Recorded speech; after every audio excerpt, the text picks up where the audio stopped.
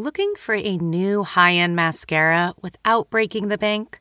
The new L'Oreal Paris Panorama Mascara gives you a high-end lash look in a premium gold luxe packaging. It's all about panoramic volume and fully fanned-out lashes.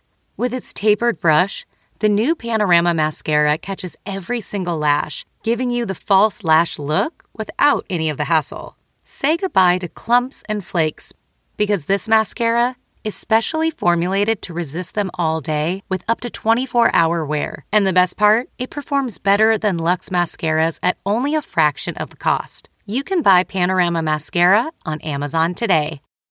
From the producers of Jury Duty and The Bachelor. We have scoured the earth for the 14 greatest reality contestants that were available during our production window. Comes a reality competition show about reality competition shows. What in gay hell have I got myself into? The GOAT, premiering on Freevee and Prime Video on May 9th. Hello and surprise! You've been such fantastic fans of Fanatics. Claire and I are giving you a bonus episode this week, huh? We've been having so much fun interviewing the Dexter New Blood creators and visionaries that during our episode recaps, we decided we'd ask them about what they're fanatical about and give you a good old-fashioned minisode.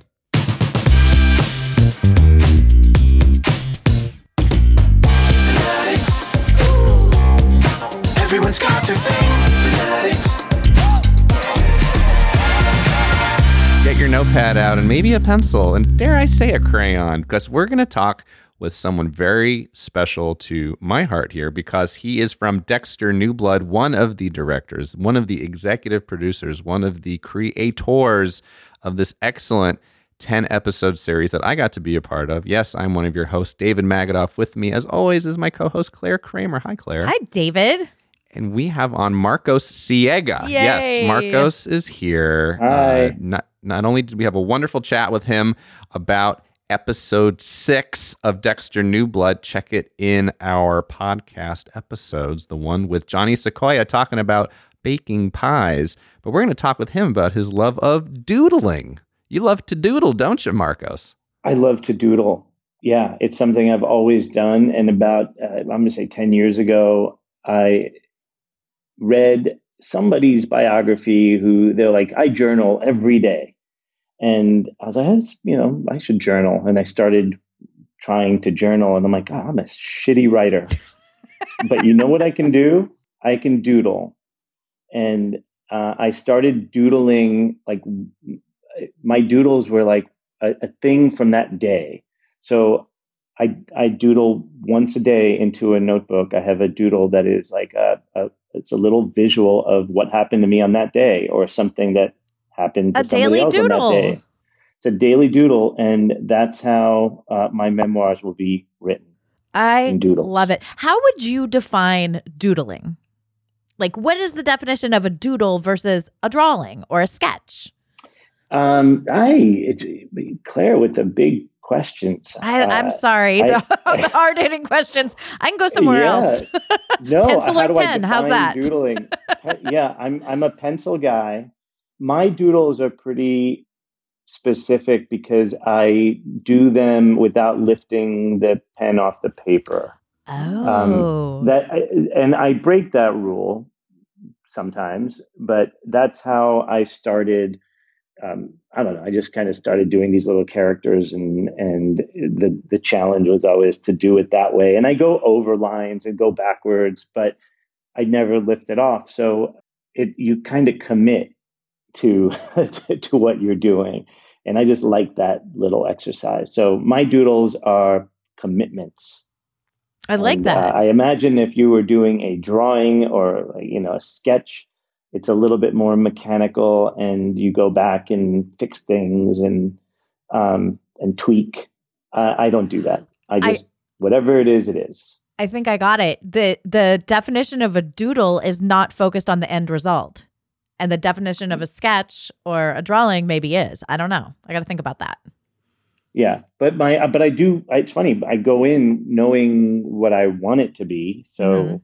Okay. I know what I want the end result to be. Mm-hmm. It's a droodle. It's a drawing doodle. Yeah. Do you do one every day, Marcos? More than I do one. I do one every day. Sometimes I do two. but I love I love them on paper too. I have an app, and I now doodle electronically sometimes, but there's nothing like my little sketch notebooks, and it's hard to explain. I don't think I've ever talked to anyone about. I don't think I've ever told anyone that my doodles are like my journals. So that's new news to people. But that's why this podcast exists. We had Janina Gavankar on talking about her love of Moleskine notebooks. Do you have like a collection of a certain type of a notebook? When one notebook gets full, you get the exact same kind of notebook, or is it just Moleskine notebooks right here? That's what they are. If people could see me, you would see I'm holding one. It's true. Yeah, it's exactly what I get. I get them in different sizes, but it's the same.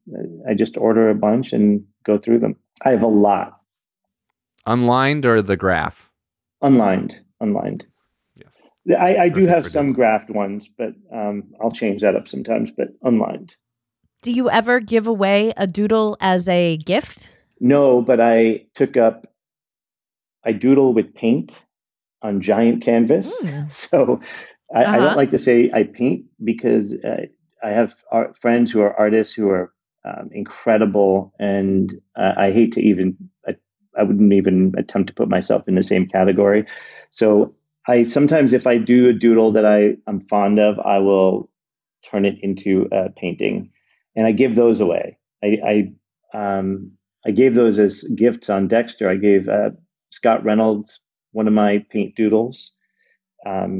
You could see it on his Instagram. He posted it. It's a bunch of knives falling from the sky as a guy is running away from them. I made a white buck. Yeah, you did one of the buck.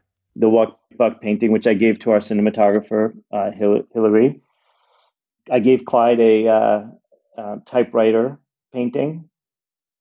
So I haven't given away my doodles because it would mean having to rip into my little notebooks. But your journal.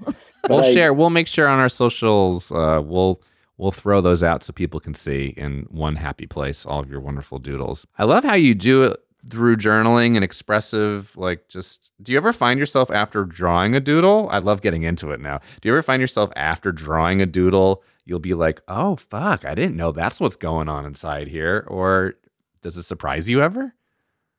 What surprises me is when I look back at them, not so much like after when I'm doing it or when I finish, but when I look back at some of the older ones that I've done, and that's when I sometimes think that's who the fuck was I thinking? Who is that guy? But look, I've had incredible things happen in my life, and I have some really dark things happen in my life, and they both manifest themselves in doodles. So I had a friend who passed away, and I recently was just kind of flipping through some of my old doodles, and I came across some, and I was like, oh, when was this? And I was like, oh, that's when he died, and they were dark. But what is your process when you sit down for your daily ritual? Describe the ritual and how long sort of the doodling takes. And how do you know when it's complete? Oh, when I lift the pencil up or the pen up, it's complete. I do it. I don't sleep a lot. I'm a really early riser, so I sometimes do them very early in the morning, and it's usually about the previous day. Sometimes if I have a lull in the day, which is rare, I find myself picking up the pencil and wanting to draw something, sketch something. I will try things out. I'll be in a restaurant eating.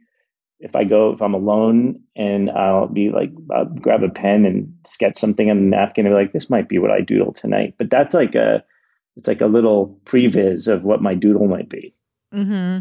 Well, it sounds like, am I catching it right? It sounds like you probably feel relaxed and more focused and have a positive attitude towards the end of every doodle. Do you feel like it helps you put yourself in a good mind space?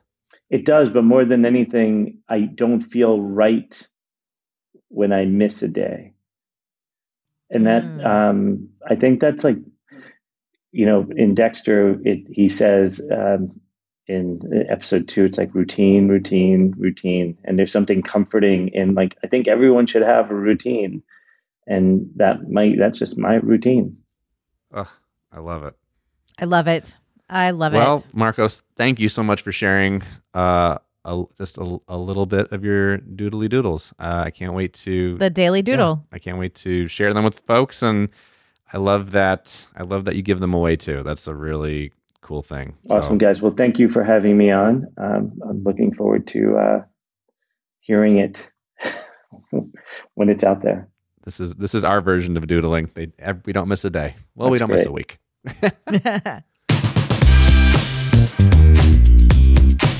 Thank you for listening to Fanatics, a Roddenberry podcast. For more episodes and info, head over to wearefanatics.com or tweet your Fanatics thoughts and stories at wearefanatics. Yes, that's We Are, FANADDICTS.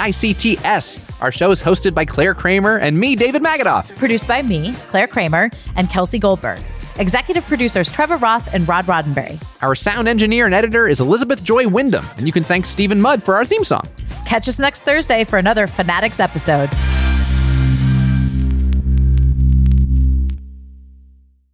Are you tired of dating assholes? Do you want a Prince Charming? If so, we're filming a reality show. Sign up here. 12 American women are flown over to the UK for a Bachelor-style reality dating show. There are so many questions about a show like this because it's so odd. These women have been told that they were going to be dating the world's most eligible bachelor, Prince Harry. What? Y'all playing with me, right? You can binge The Bachelor of Buckingham Palace exclusively on Wondery Plus. Join Wondery Plus in Apple Podcasts or the Wondery app.